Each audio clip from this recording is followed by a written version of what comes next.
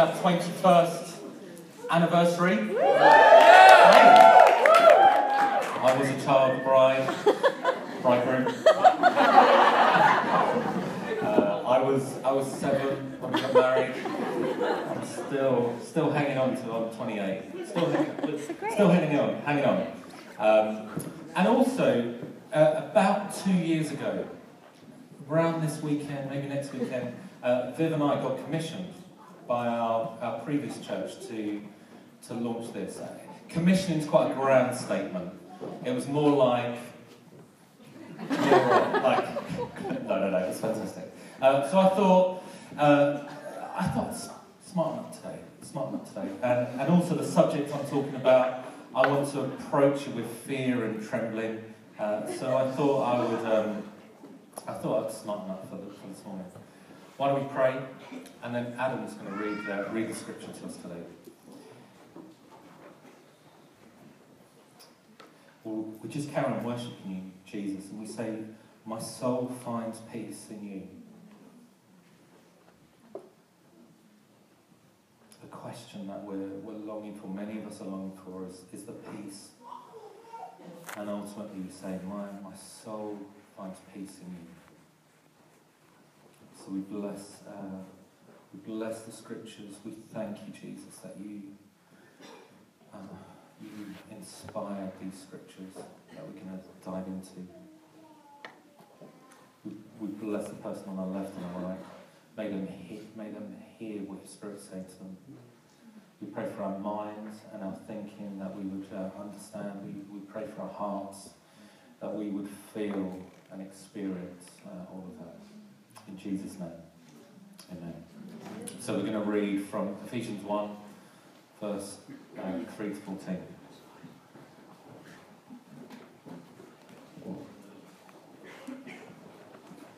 Ephesians 1, 3 to 30? 14. Praise be to the God and the Father of our Lord Jesus Christ, who has blessed us in the heavenly realms with every spiritual blessing in Christ. For he chose us in him before the creation of the world to be holy and blameless in his sight. In love, he predestined us for adoption to sonship through Jesus Christ in accordance with his pleasure and will, to the praise of his glorious grace, which he has freely given us in the one he loves. In him we have redemption through his blood, the forgiveness of sins in accordance with the riches of God's grace, that he lavished on us. With all wisdom and understanding, he made known to us the mystery of his will according to his good pleasure, which he purposed in Christ, to be put into effect when the times reach their fulfillment, to bring unity to all things in heaven and on earth under Christ. In him we were also chosen, having been predestined according to the plan of him who works out everything in conformity with the purpose of his will, in order that we, who were first to put our hope in Christ, might be for the praise of his glory. And you also were included in Christ when you heard the message of the truth, the gospel of your salvation. When you believed, you were marked in him with a seal, the promised Holy Spirit, who is a deposit guaranteeing our inheritance until the redemption of those who are God's possession, to the praise of his glory. Amen. That's the word of God. It's absolutely true, and it was written and given to us in love. What Paul is doing through this book of Ephesians as we continue our journey, what Paul's doing is he's summarising the gospel story and how it can shape and reshape and affect our story, whether that's personally, relationally, in our community and our family. Now, the book of Ephesians comes in these two parts. The first 3 chapters, we have this summary of the gospel, this summary of all that we've been included.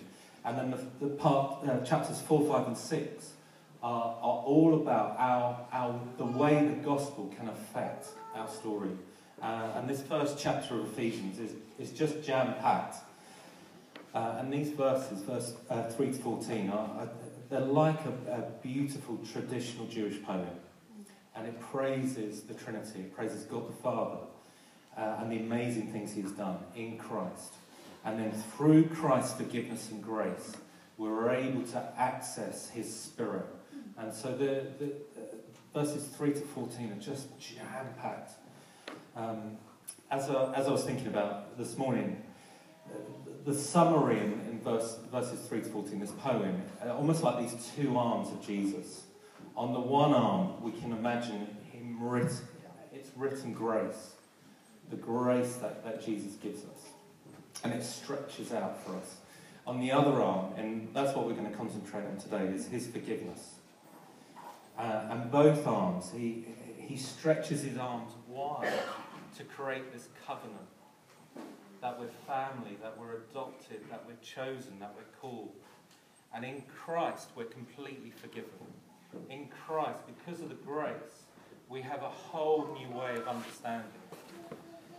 And so verse 10, it says this, sums up God's purpose in this one verse. It says that God's purpose was to unify all things in heaven and earth under Christ. And God's plan was to have this, how can I say this? God's plan was to have this huge family of restored individuals. And so we're going to, I think it was this arm, we're going to look at the arm of forgiveness today. So this week, someone said, oh, you've been married 21 years. What's your tip? People, what would help? What would help us as we get married? And I said to this guy, I said, forgive your partner. If I can give you one piece of advice, it's to learn how to forgive one another. And so we're going to look at forgiveness. And in my opinion, this is just my personal opinion, forgiveness is probably one of the most misunderstood or misused tools in the body of Christ.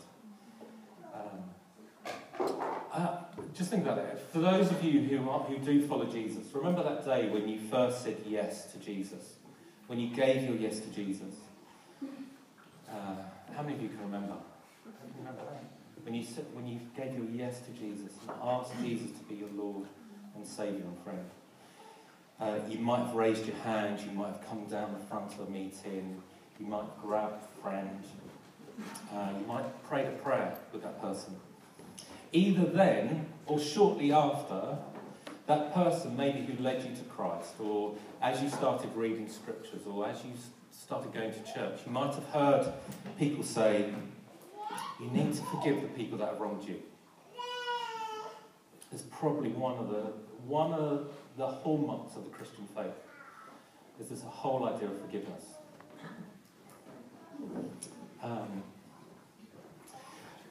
The reason why we misuse it or get it wrong is that I believe many people can't hear us or hear Christ's call for us to forgive each other because it's so loaded with misconceptions about what forgiveness is.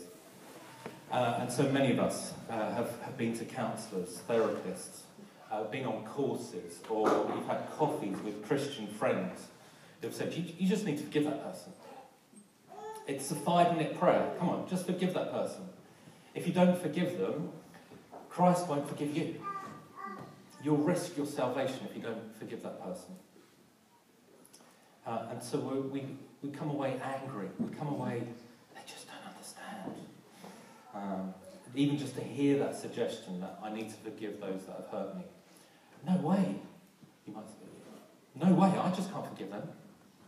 Or we read scriptures like in Colossians 3, it says, bear with each other and forgive one another. If any of you has a grievance against someone, forgive, as the Lord forgave you. Or in Matthew it says, for if you forgive others when they sin against you, your heavenly Father will also forgive you. But if you do not forgive others their sin, your Father will not forgive your sins. And so on and so on. In Ephesians 4 it says, be kind and compassionate to one another, forgiving each other, just as Christ forgave you. And so we're told repeatedly in the Bible to forgive people. But here's the issue. When you're really hurt by someone, when you've been stabbed in the back by a family member, when you've had your spouse commit adultery, when you've had your share of inheritance stolen from a sibling, when someone's punched you in the mouth, when you discover that your child has been molested, or your partner, your business partner, has been embezzling some money. It's hard to just have a 5-minute prayer. Yeah, I forgive them. It's really hard. And so many of us, particularly God-loving, fear-hungry Christians, we feel stuck because we know we should just forgive them. But it's hard. It's hard to forgive. And so we sometimes get chained to the hurt, and we get chained to the anger that we feel towards people. And then when you talk about abuse, or you talk about long-term issues you have with family members, why do we say, I can't forgive? Why do we say that? And as I was thinking, as I was imagining this morning, I was imagining that some of us are in that place right now. We've gritted this issue for months or years or decades. We've gone to a ton of people. We've spent a load of money with counsellors. We've been on the courses. And that thing that's haunted you, it's called unforgiveness. A friend of mine, we met a few years ago, and he said to me, we were talking about some of the stuff in his life, and he said, I've suppressed my childhood memories, so I can't now remember 10 years in younger. I've just shut that piece down. And so, again, glibly, I said, well, we need to open that Pandora's box. Let's talk about it over a beer. And in my naivety, I was trying to provoke, because as a Christian, I want to get that person to forgive the abuser. Surely, if I get him to forgive, I'll feel better. I'll come away and I'll say to Viv, yeah, I met with someone, he cried, and I got him to forgive that person. And over the beer, the guy said, don't you dare patronise me. Don't you dare tell me that I've got to suddenly open up this stuff. You've got no idea. There's a reason why I've suppressed this pain. There's a reason why I've stopped thinking about this kind of thing. So imagine that you're either in that place now where you're gritting unforgiveness through, or you're going to have to. If you hang around with people, you will have to forgive people. So if you're not in that place now, you probably will be. So you might want to check out, but you might want to listen, because this might affect you. The trouble with the flippancy we sometimes put on forgiveness is that real forgiveness doesn't occur. And then we as Christians and believers, we feel guilty or bad about ourselves. And we still hold on. The Bible talks about bitterness. Unforgiveness leading to bitterness. And for some of us, we feel in that place of bitterness, anger, pain towards that person. C.S. Lewis once said, forgiveness is a lovely idea until you have to forgive someone. I thought it was a great quote. We all struggle with the difficulty of forgiving actual people in real situations. The truth and the challenge I want to tackle today is that we didn't truly apply forgiveness correctly. And it's a huge subject, and I hope you can understand in these sort of 25-minute talks. I say 25 minutes as if that actually happens. But in these 25-minute talks, you won't get everything you need. We believe that we provide a map, not a menu, for your discipleship. We're not going to give you a bullet point message on how you can forgive. But what we are going to do is put some signs and some markers that you can go to. We want to treat you as adults, and we're not. We think, Viv and I think that if we create sort of consumers, we won't create disciples. Yeah. If we just give you if we're just like tour guides, come with me, let's go down forgiveness. This is the first step. This is the second step. We're not tour guides, we're just providing maps for you. We think that you're adults, we think you're intelligent, we think that you can go. If you've got issues with forgiveness, then you just go to some of these markers. So this morning, you're not going to get everything that you need.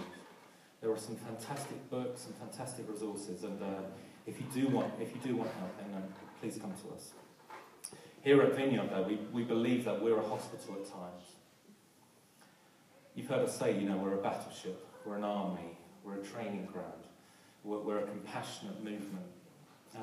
We're also an army. We're also a hospital. That's a different talk. We're also a hospital. And I've just written some things down. Sadly, but inevitably, many of us come to Jesus in a poor state. If you've recently decided to follow Jesus, then there might be a great deal that needs treatment in this hospital. Even if you've followed him for many years, and many of us have been following him for many years, there are often hurts, damage, and things that have happened to us that need forgiveness. And Jesus' healing touch. Although our sin is forgiven at the cross, where Jesus died for us, it may take us time to deal with the consequences of sin.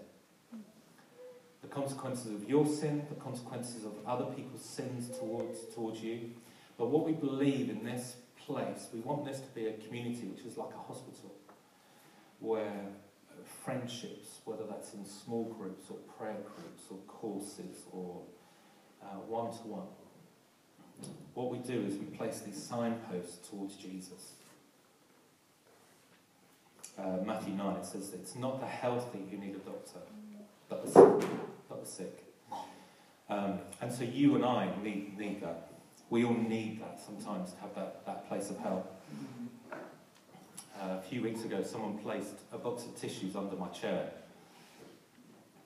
because I cry. I do cry a lot. And there's times where I need this place as a hospital for me. Viv and I, as we pastor, we need this place to be a hospital at times. So some of our assumptions were, you're adults, we provide a map, this is going to be a hospital for many people. Our final assumption is that our true identity in Christ needs to be fought for. As we begin to transition through Ephesians, what we're seeking to do is discover our born identity and move from just that cognitive understanding to experiencing the gospel story and to making it our story. And so when it comes to forgiveness and this whole area of restoration, I want to give some signposts for the rest of the time. When Jesus was on the cross, he says, Father, do you remember? He's on the cross, and he says, Father, why have you forsaken me? Start thinking about that. It's a pretty bold statement for the Son of God. Why have you forsaken me? Particularly when the Son of God knew what was going to happen. He knew where he was going. And I want to propose that he was saying, why have you forsaken me? Because for the first time in all of history, he had this time of separation between him and God. And that the sin that causes that was placed upon him. The whole entire world of sin, past, present and future, was placed upon him. And so that's why he said, why have you forsaken me? Do you remember what the soldiers did? They tried to give him gall. Do you remember that? Tried to give him, have some of this. Do you know what gall is? It's a painkiller. It's a painkiller. And just my imagination, I wondered whether the soldiers, in that moment of compassion, they saw how much pain he was going through. He was in obvious pain. So they wanted to give him this sedative, this gall. So Jesus drunk it. What did he do? It's not an English lesson. It's not sort of comprehension time. He spat it out, didn't he? Did you ever think about that? Why did he spit it out? This is my own proposal. As soon as Jesus realised what it was, as soon as he realised it was a painkiller, he wanted to spit it out. Because Jesus wanted to take away your pain on the cross. The pain that sin causes, the pain that unforgiveness causes, he wanted to feel it so that you and I didn't have to feel it. That's why he spat it out. This is the ultimate. This is where we're headed.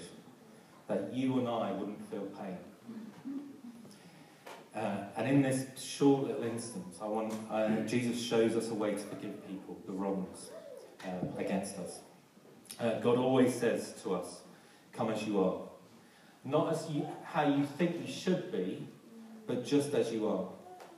When you come to God as you really are, and he might say to you, I can see you're really dirty. I can see your life's really messed up. I can see all the anger. I can see all the bitterness. Let me clean you up. Come as you are. Let me clean you up.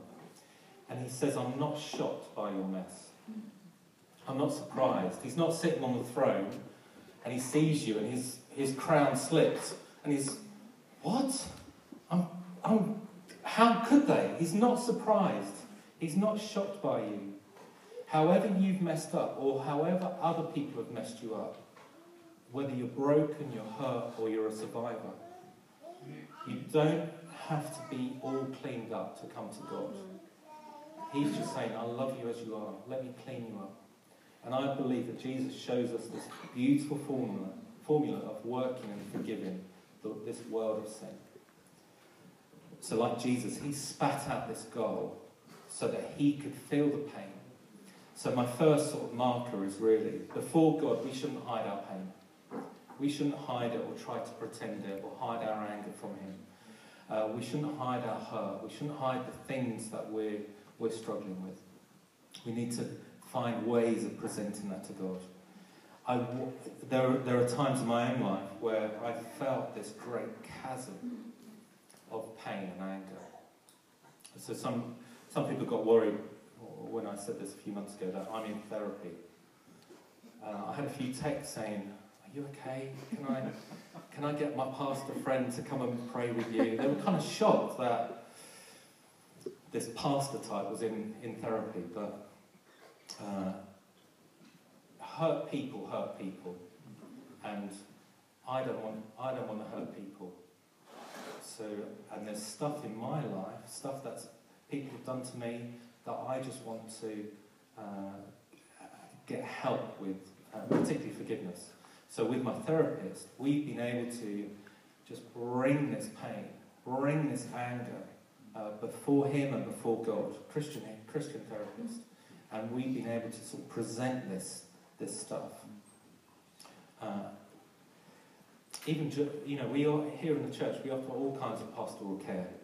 One of the common needs that we're noticing is that people, we want to talk about the pain from the past.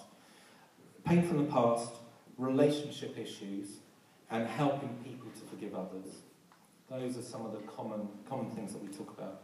Even during our job club, the number of times we've talked to people and we've helped them to forgive other people, just in our job club, or even on the streets. We have plenty of tissues on the streets because often people they come to strangers and they tell us all kinds of things.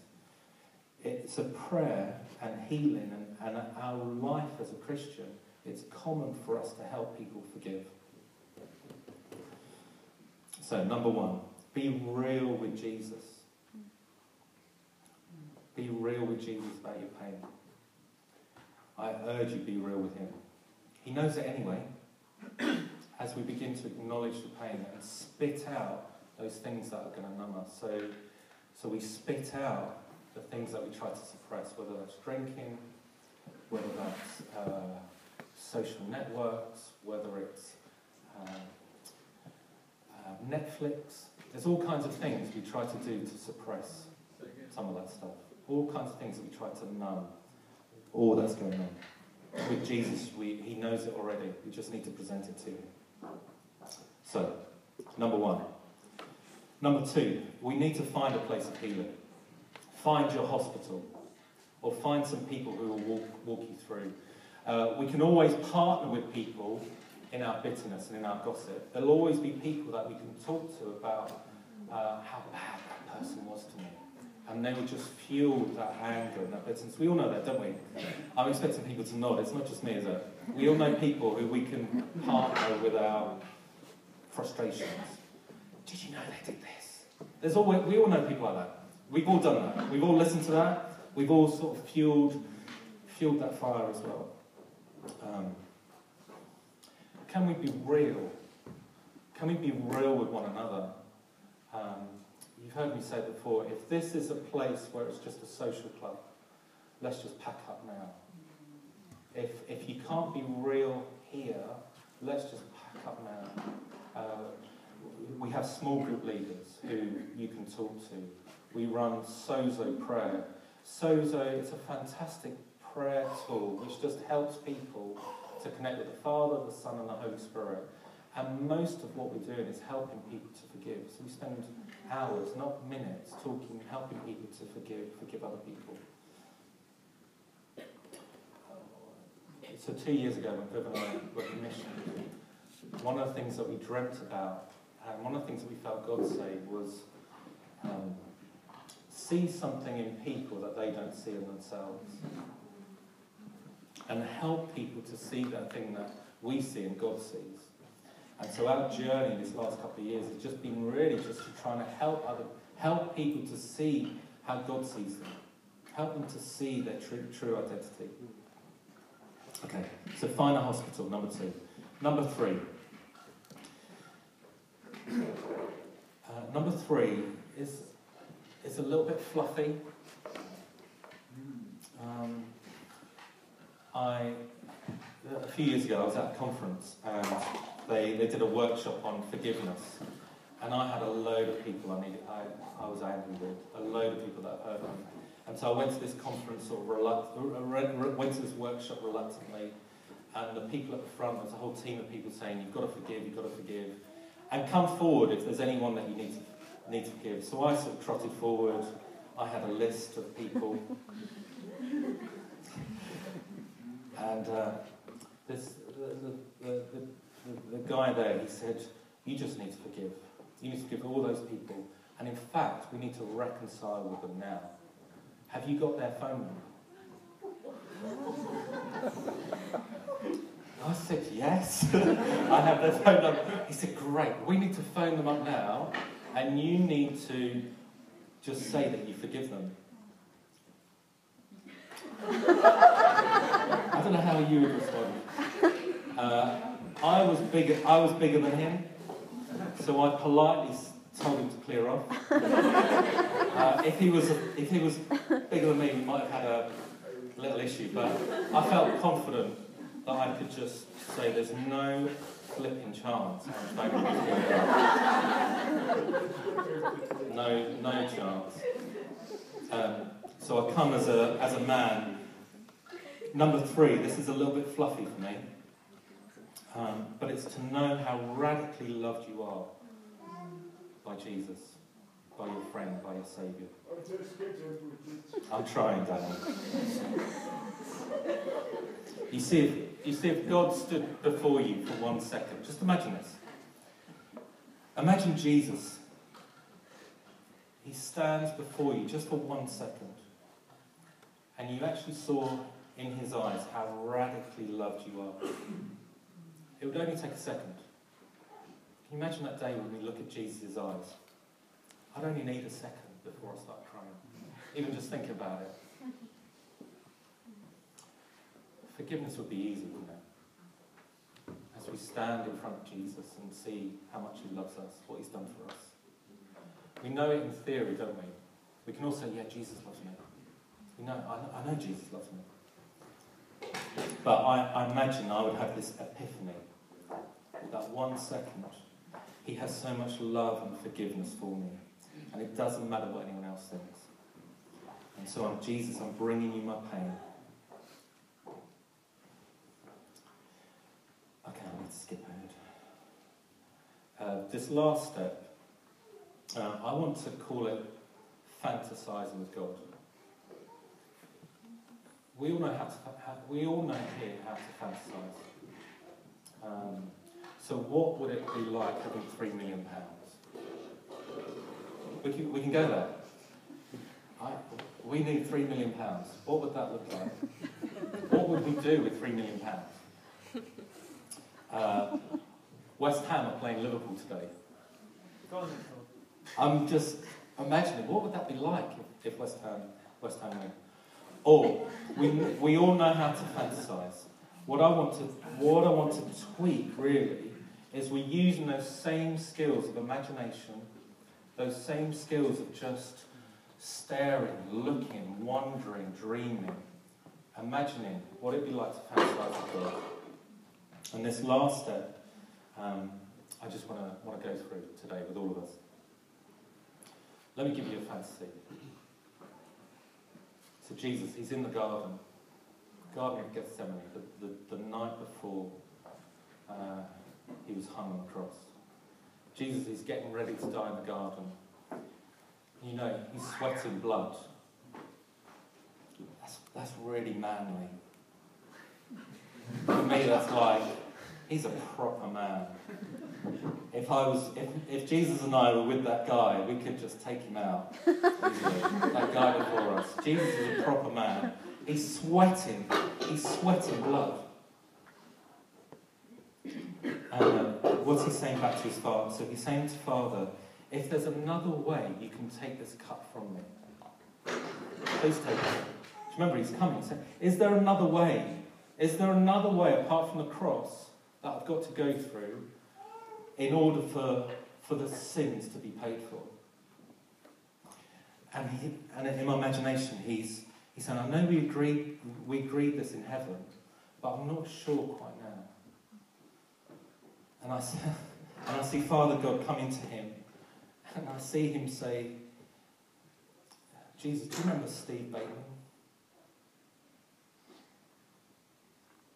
And I see Jesus just stop him. And I see the Father just looking at my life, and Father looking at your life. And he reminds Jesus of my life. Do you see what's going to happen to him? See what sin and shame and guilt is going to do to him if you don't do this. It's going to completely destroy him. It's going to disfigure him. And then I just had this fantasy of Jesus just getting filled again with compassion for me. And compassion for you. And he jumps up and he says, okay, he makes this choice. Okay, I'm going to do it for him. I'm going to do it for you. And then I imagine Jesus on the cross. And I think Jesus on the cross, and I see Jesus hung in there. And he cries out, Lord, why have you forsaken me? Why have you left me empty, separated? And I just imagine Father coming to him again. And he says, do you remember Steve Bateman? And just in my fantasy, Jesus has got his eyes closed. And as the Father says, remember Steve Bateman. Remember how beautiful he's going to be after you've done this. And I imagine the Father and the Son having this exchange. Remember what your sacrifice is going to do to him. And he opens his eyes and he looks to the Father and says, I'll do it. And he looks at me, in my fancy, he looks at me and he says, it's finished. And when you get that, when you see Jesus looking at you and say all of your unforgiveness, all of your shame, it's finished. Just nail that stuff to the cross with Jesus. And trust me. Give it to me. And he says to you, for some of you here, he says to you, you weren't designed to carry this stuff. You weren't designed to carry unforgiveness. You weren't designed to carry this shame. You weren't designed to experience what you experienced. It wasn't my plan for you to experience this. Give this to me, trust me. And when we get to heaven, we meet our Maker. We meet our Maker, we meet our Judge, we meet our King, we meet our Saviour. I imagine, I fantasize about this time, and I say to Jesus, show me that tape when you hung on the cross. And when you hung on the cross and you thought of me, show me that tape again. And this is where it gets fluffy. And he sees me beautiful. And he sees me as lovely.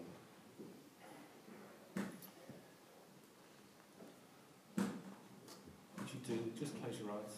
Close your eyes as we pray.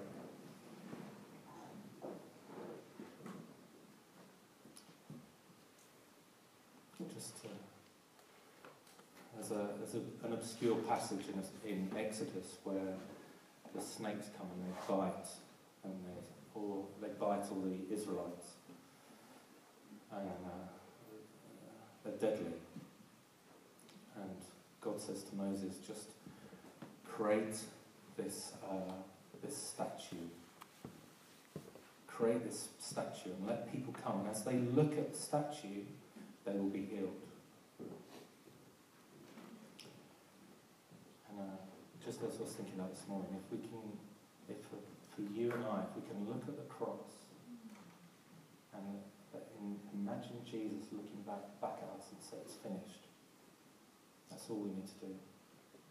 Come as you are, encounter Jesus.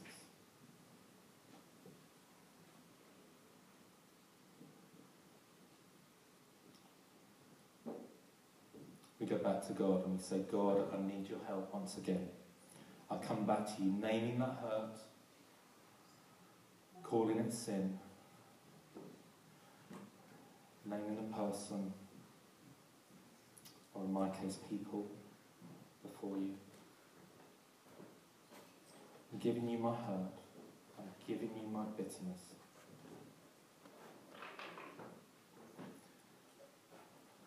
Giving you my grudge. And asking you, God, to forgive them. And this last step we haven't got time to look at, but if you can get to a place where you bless them, that's when you know you're truly forgiven. Peter asked Jesus a question. How many times should I forgive? What did Jesus say? Come on, shout it out. 77 times 77. 7 times 77. As long as it takes, basically Jesus was saying. It might be once. It might be a period over months and years.